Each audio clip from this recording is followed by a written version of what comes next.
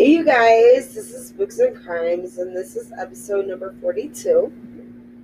And this is part of our spooky October stories. Yay! So we both love October so much. We started decorating for Halloween in beginning of September. I waited for the middle. I think I waited for the middle too. Yeah, we waited. Don't worry, we're coming. Alright, so in this one we have two crime stories, a urban legend that turned to be a true story, and that's it. Alright, so this one is about Crospey. Crospey. Crospey was an urban legend told by parents to keep children from going far away from home. To keep them from going out and keep them away from the woods. To keep them on their good behaviors and inside the house before dark. The legend goes that the crazy man escaped out of an asylum to live in the woods, and he would take revenge on kids for the death of his wife and his children who were murdered. Some say that he killed them, others say that someone else did it, and some say that he had a machete, and some said that he had a hook for a hand. Either way, in the 70s, the urban legend became a true reality for the community of Staten Island. Oh, so this takes place? Yes, this is a Staten Island thing. Okay. So Frank Rushan was born on March 11th, 1944 in Manhattan to his mother and father. I could not find their names. And his sister, I actually watched a documentary when I was supposed to get the sister's name, but it literally showed it for a brief second. Oh, so there's a documentary about this? Yes. You can find it on, I think it's Tubi or Peacock. One of those you can find it on if you actually want to watch it. This is where I got a lot of my information from. In the documentary, his sister said that they grew up in a normal household. They didn't receive any abuse of any kind. The only downfall to their childhood was that their mother had mental illnesses. When Frank's father died when Frank was 14 years old, his mother was put into the Pilgrim Psychiatric Center. That was an asylum for people who had mental problems and things like that. Okay. From 1931, and it's still considered open to this day. But I'm pretty sure. Wait, did it open in 1931? Yeah. Okay. But I'm pretty sure the names and everything has changed throughout the years. I could be wrong on that, so don't judge me on that 100%. Frank and his sister would visit their mom on a regular basis.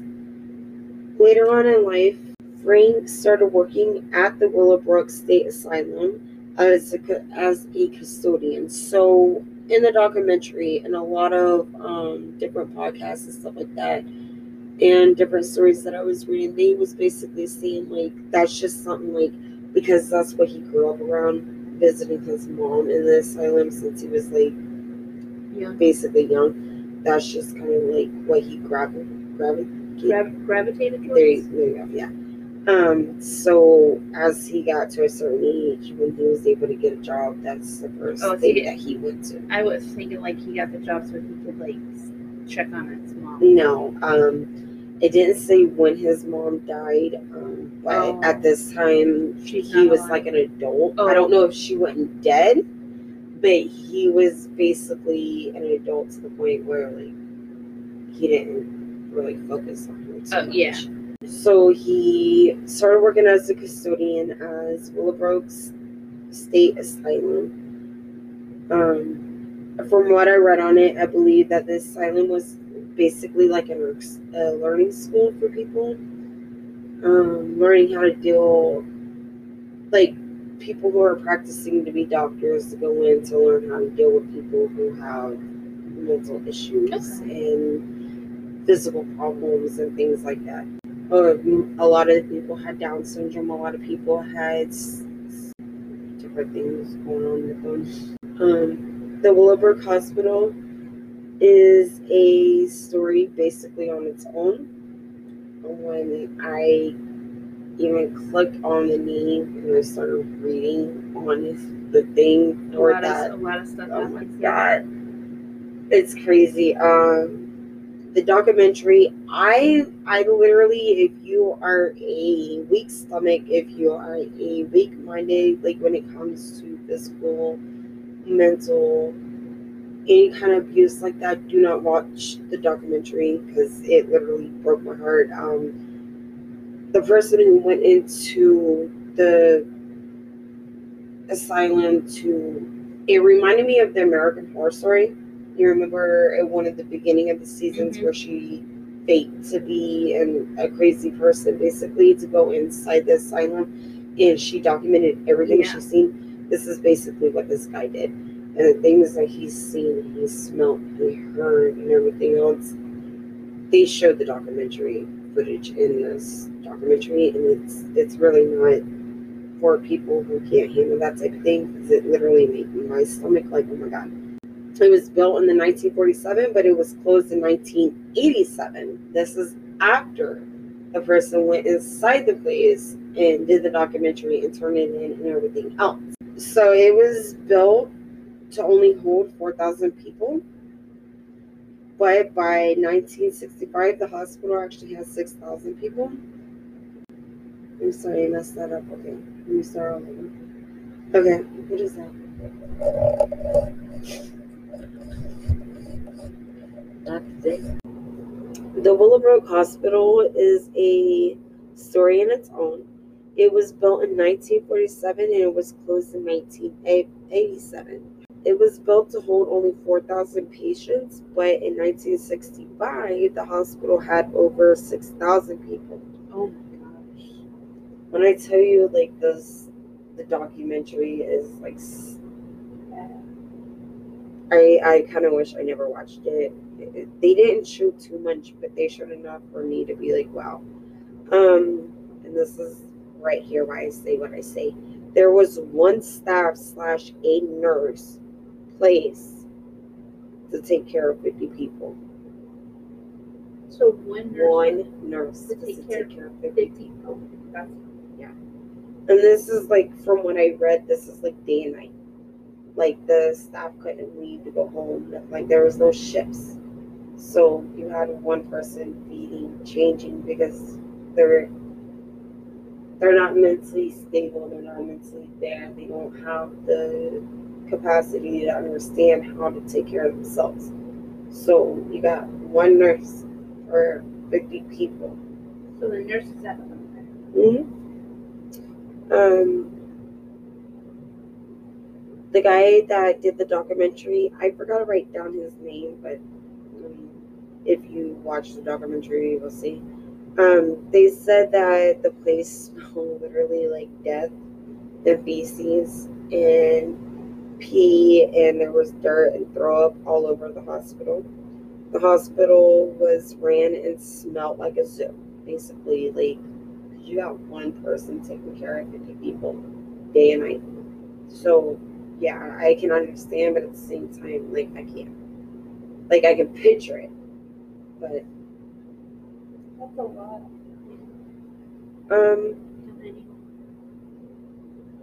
The journalist / news reporter had snuck into the hospital, and there again, that's where I say this reminds me of, like, the American Horror Story. They said there was actually a spot in the bottle called the snake pit.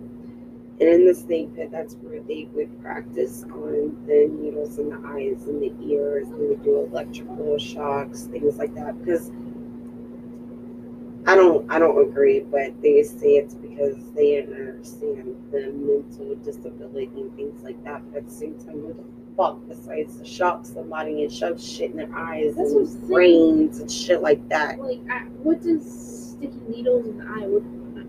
It's disgusting. Later on in life, Frank started working at Willowbrook State Asylum as a custodian.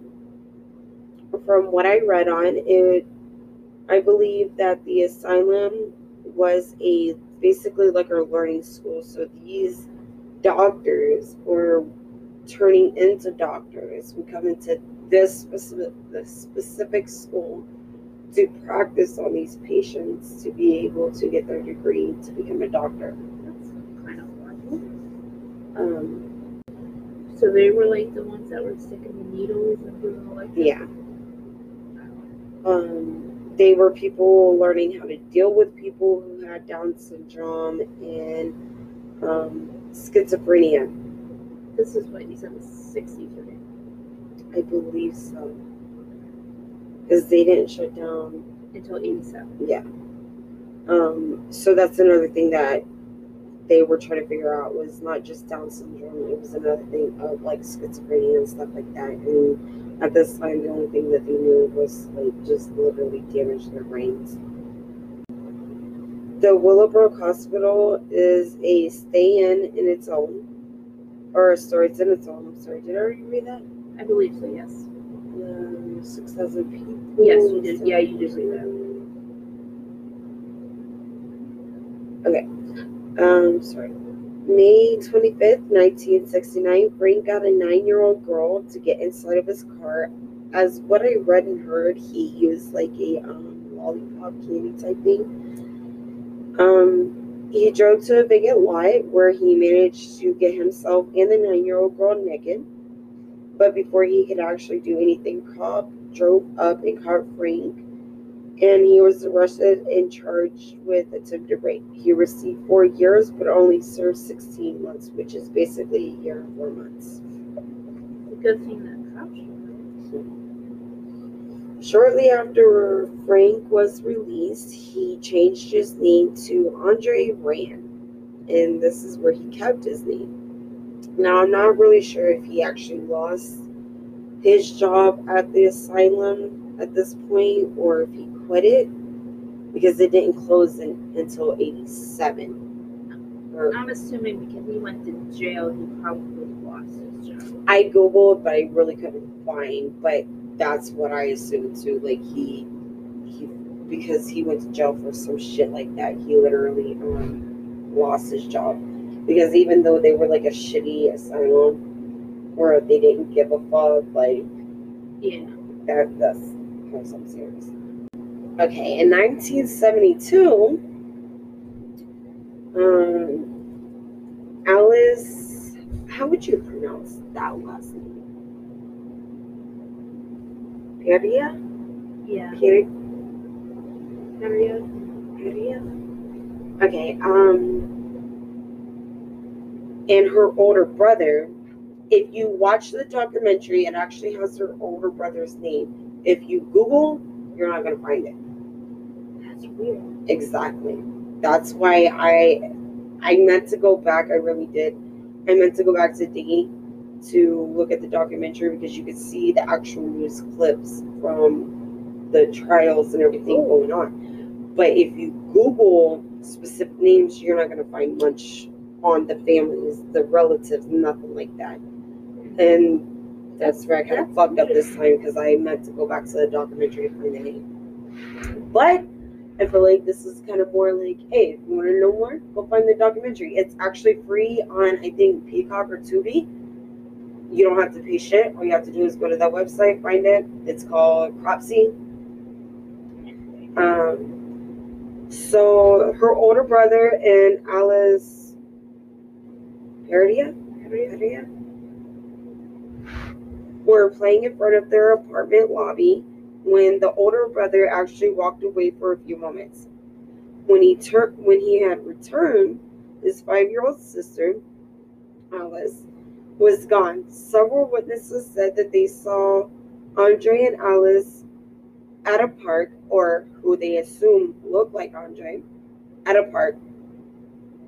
Alice was never seen again.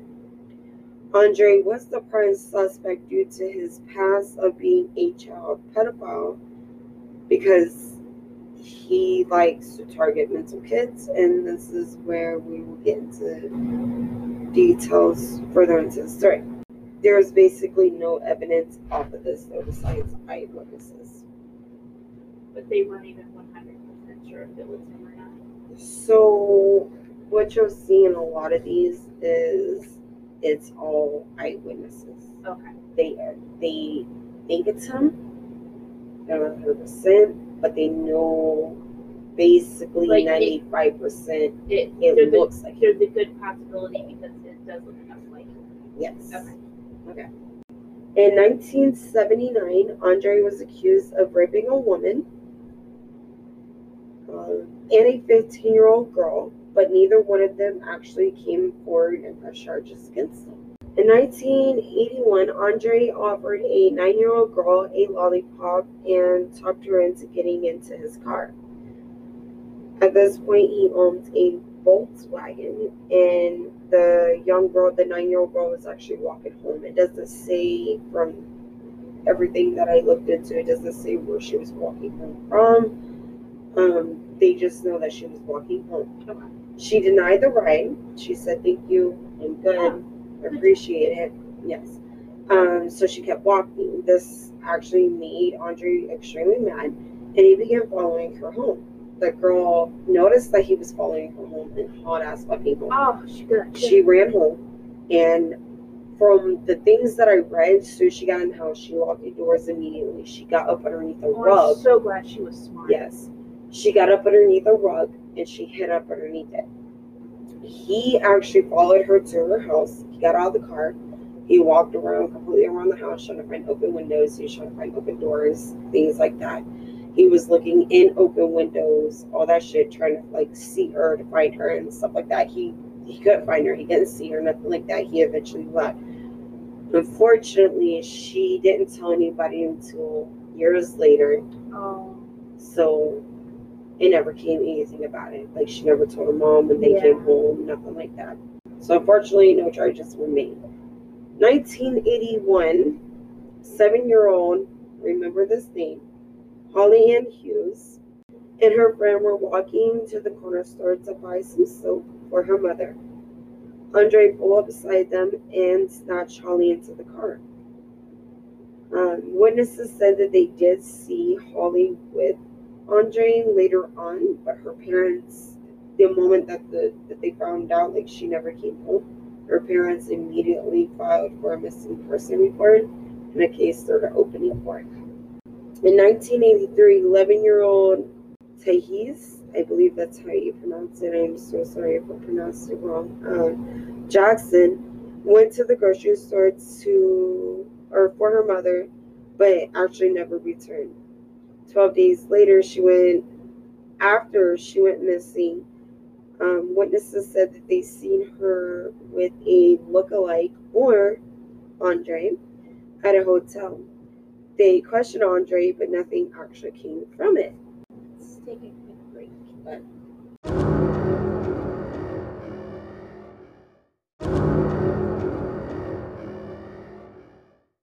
In 1983, Andre drove to Staten Island YMCA and decided to take 11 kids.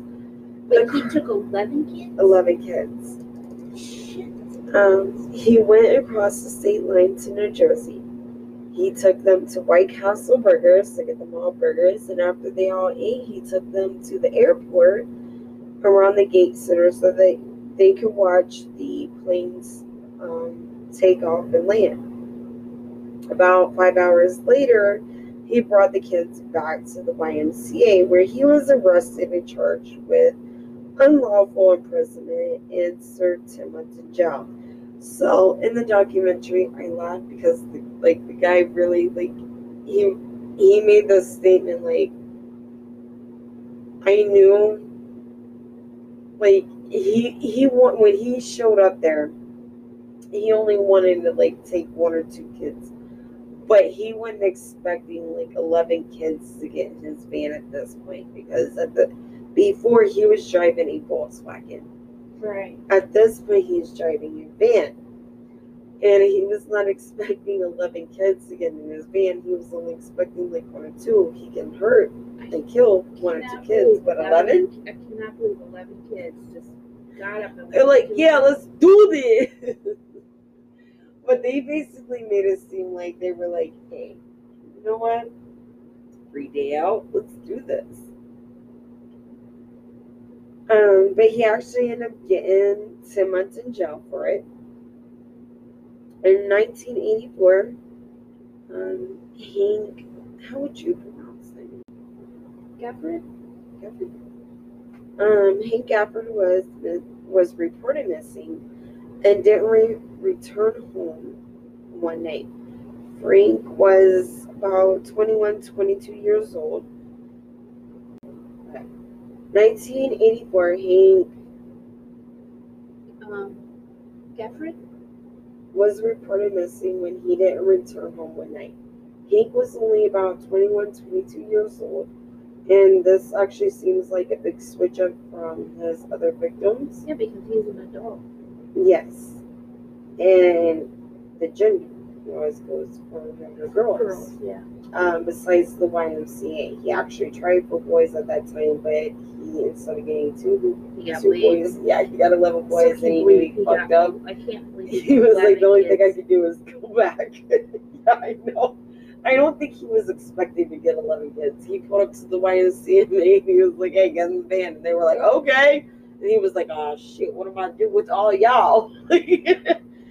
But it was so funny because in the documentary, he, like, the kid, the one that they interviewed, he was literally like, man, it was basically like the best day of their lives. They got White Castle burgers. They went across the state line. They got to watch, like, they were literally at the gates watching airplanes take off and land. Like, they lived their best fucking life. And then they got dropped back off at the YMCA.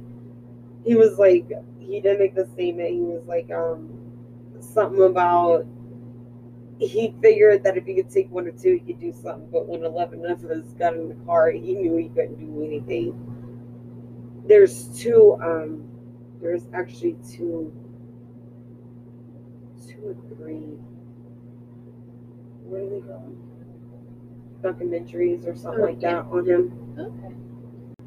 Okay, so this is actually a big switch up and a big gender thing besides the YMCA. But Hank technically have the mindset of a young 12 to a 15-year-old kid.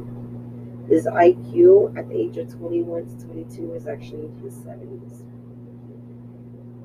Witnesses said that they actually saw Hank with Andre or a look-alike early in the morning at a restaurant. He was mentally disabled. Witnesses said that they seen him with Hank in a restaurant eating breakfast from 2, 3 o'clock in the morning. It was yet to be seen then. They always say a look-alike though.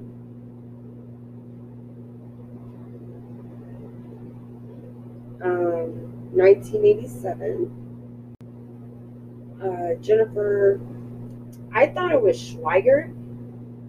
It's either Schweiger or Schweiger. Schweiger or Schweiger. I am so sorry because if you Google her name, she is a big person and a missing thing. So I'm so sorry for anybody who takes offense of how we say her name. I'm just gonna say Jennifer so that way I don't, Yeah, butcher the last. Yeah. Unfortunately, she was born with Down syndrome and she came up missing when she was only 12 years old. She was last seen while she asked her mother if she could go for a walk. And you got to think, this is 1987. Look at us in the 1990s and early 2000s. Like, your mom was basically like my mom, even though we're basically sisters now. But it was like, okay, so we're going to walk up to the corner store, which was literally like 2 blocks away. Corner store guy literally watched us grow up from like kids to like grown-ups. Oh, I'm going to walk down to my friend's house, which is literally the next block. Like, at that time, your parents didn't care. They were like, okay, just don't go too far. Street lights come on, you better be home. Call me when you get there, things like that. But they didn't worry. She just wanted to go for a walk. at 12 years old, even though she had Down syndrome, her mom, what I seen off the documentaries, and other podcasts, and the other websites, multiple websites that I looked into, her mom was basically like that. Like, you know what, you're 12 years old, you want to go around the block for a walk, go ahead, you're good. She went for a walk. Unfortunately, she never came back at this time. She was last seen when she went for a walk. Witnesses said that they saw her walking with Andre, or there again, a lookalike. There was a $5,000 reward. I actually meant to look up to see what that in 2021, how much it would be in the 1980s. I'm pretty sure it would have been a little bit more, right? Yeah.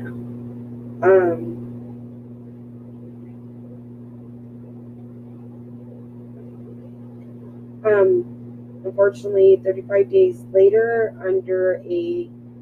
because when she went missing, her parents immediately did a missing persons report. 35 days later, they actually, during a walkthrough search and stuff like that, it was actually an off-duty paramedic. Who found her? Yeah, he was a medical search, and they found a certain part of her body, and when they started, this piece of shit literally gave her a shallow grave. When they started digging her grave, they found her. So it's about $16,000. A little. It's over about $16,500. Okay, so back in '87, that's what I said. In the 80s. 87. Okay, I just put how much would it 5,000 be worth in the 1980s, and today it's going to be $16,565.72. That's a lot of money. You know what? I would do the same thing. Yeah, I would too. For my baby. There's no amount of money. Nope. Except for my kid. They found her body by by the Willowbrook State Asylum where he used to work when they got shut down. She was buried into a shallow grave. From there, the police decided that they would look further around the area to be able to find any kind of evidence, and that's when they actually found the makeshift tents. The thing that they cannot understand is you had a Volkswagen and you had a van at one point where you making makeshift tents around the old asylum that you used to work at that's now shut down to do certain things, because they got multiple calls about somebody who looked like him, but they never had evidence. Right. It was all lookalikes.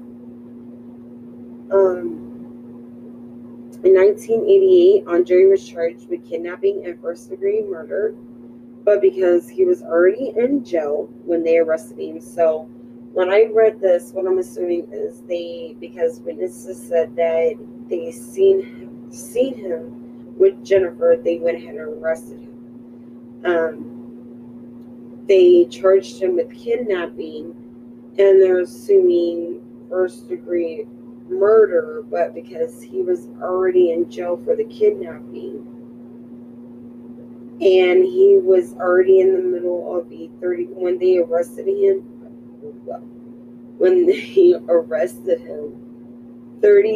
he had a 30-day evaluation with a psychiatrist or something to see like what was mentally wrong with him. The court system on their own decided that they would not give him the death penalty because he was in a middle of the evaluation. Andre did receive 25 years though for kidnapping Jennifer Schreier. Yeah, it's one of them. I I wish I should have learned something like that. He was actually eligible for parole in 2008, but in 2004, he went back to trial and was found guilty for kidnapping Holly. Do you remember Holly? Yep. Okay. Even though this is 23 years later, he was found guilty for kidnapping her. So, because he's still in the same state and everything else, he received another 25 years slate.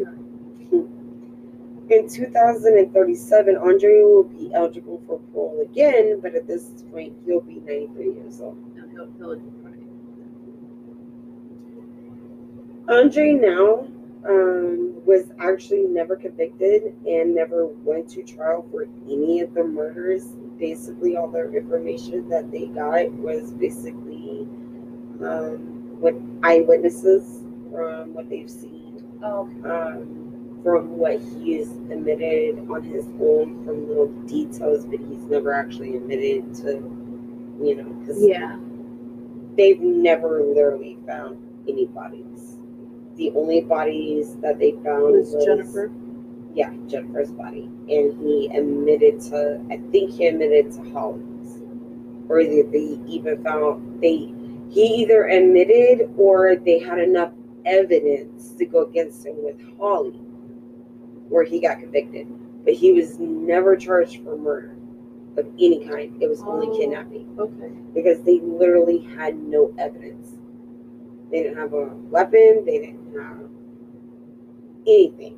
Right. Fingerprints, nothing. The police couldn't find any evidence against him at all, and that's why they said that that's the only thing that he got charged with was the kidnapping, because all they had was eyewitnesses. Thinking most of them said that they saw him. And I feel so sorry for her. During Jennifer's trial, he literally refused to look Jennifer's mom in the eye. And the documentary, I'm sorry, go ahead. I would say, well, I don't mean, but why would he? Because he knows it's wrong. It's disgusting. The thing is what, I don't know, I can't remember if I put it in, I'm pretty sure I did. But at the beginning, in the documentary that I even read, his sister even said, they never grew up with any kind of abuse of any kind. So for him to just turn around and do this. Yeah, But she didn't also say that her brother was guilty. She never defended him. She never said that he was right. She never said that he was wrong. She literally just said if he did it, I don't know why he would do it, because we never grew up in that type of lifestyle. She didn't want to speak on it. I mean, I don't blame her. Yeah. You don't want to be a part of it. In the documentary, a lot of people that did the documentary said that half the people, said that it was a satanic rituals and he did sacrificings. Yeah. But you gotta think this is even though it's Staten Island, it's not a royal area, whatever. When they did the documentary, they looked like they were kind of in the backwoods. And I don't mean that in a racist or disrespectful way, because I literally live in the backwoods. But from the documentary that I've seen, it would be the people that live out here around me. I don't know how people would take that if I say that, but they literally, half of them thought it was satanic rituals. A lot of them thought it was sacrifice. A lot of them thought that he didn't, and Andre didn't act alone. And then a lot of them said that Andre only kidnapped the kids to pass them around to other homeless people and mentally disabled people before those people, whoever ended up with them, did what they did. Oh, horrible something happened. My thing is an urban legend that comes from a guy that escapes from the asylum, and because his wife and his kids was murdered, he lives in the woods, and if you go too far, you stray from home, or if you do bad or this and that, he's gonna get you. Turns into a literally nightmare where he targets young kids Yeah. and disabled children at that. It's horrible. It's horrible.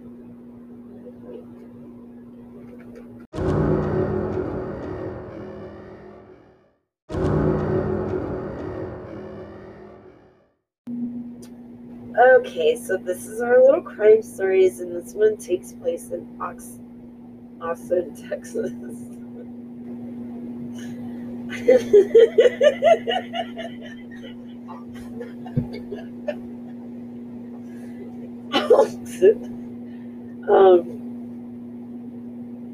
In December 2018, 19-year-old Luca P. What?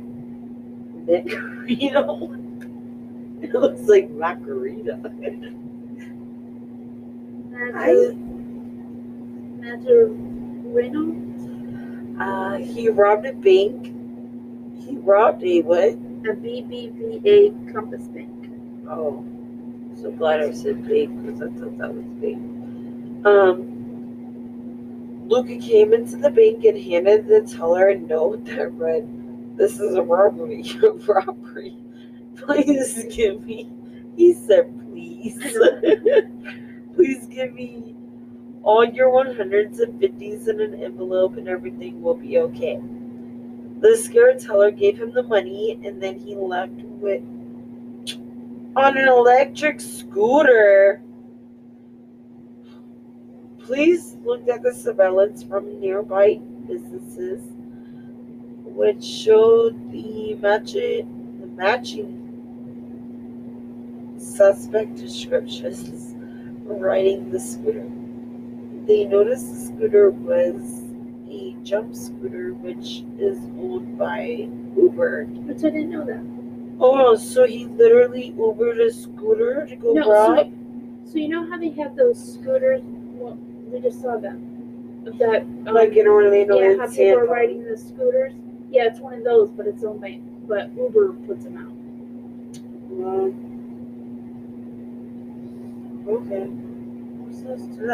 Wow, they were already out in 2018? Yeah, yes. Oh my God, I just noticed them this year. Where have I been? I just know Okay. I'm so glad we're not alone. The police requested the account information from the Uber in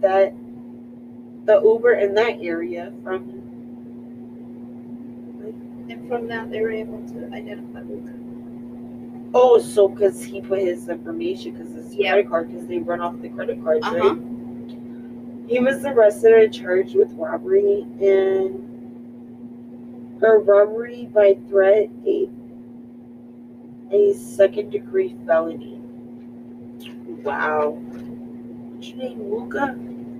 Shame on you. You're some pretty Jenny, you're like.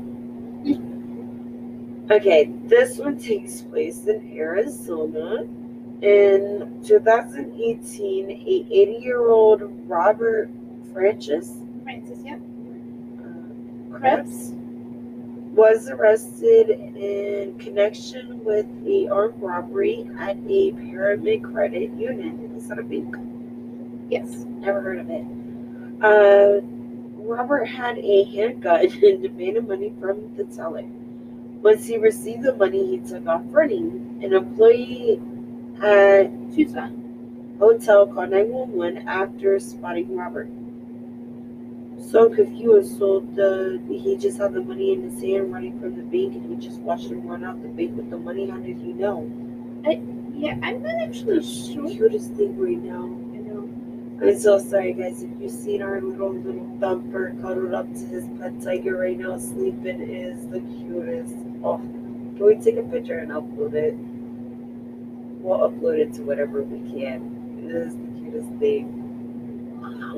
I love him. I'm gonna give him boops. Okay, back to the story stuff. Yeah, so what? Did the teller just like see him go into the bank and then come running out the bank with the money. Like, how did he know to call 911? Unless he come running out the bank, and maybe that was suspicious because he already knew. I don't know. I probably wouldn't have called 911 because I don't want to get into any of that business.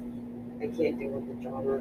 What if that guy recognized my face with the glass window and he was like, I know you're the one that called the cops that I'm going to kill you. And I'm like, I swear to God, I went, man. Like, couldn't do it. Robert tried to check in. Oh, so he went to the fucking hotel? Yeah. But he left before he could. Robert, what the fuck, bro?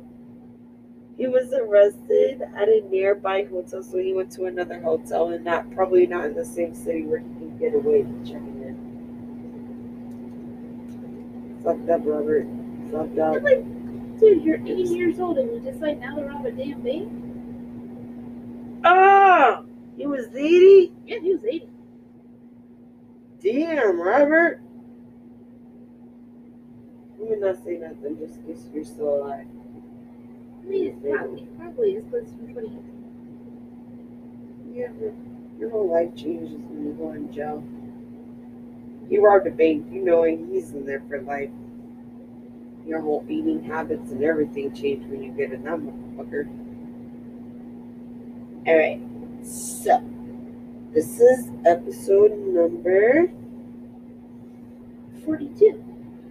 42, and this is part of our Halloween spookiness. Yes. So we hope that you enjoyed that. This is our urban legend and our 2 little crime stories, and we hope that we get you to listen to us next week. Halloween. For our continuing October spooky paranormal stuff. Yes. Yeah.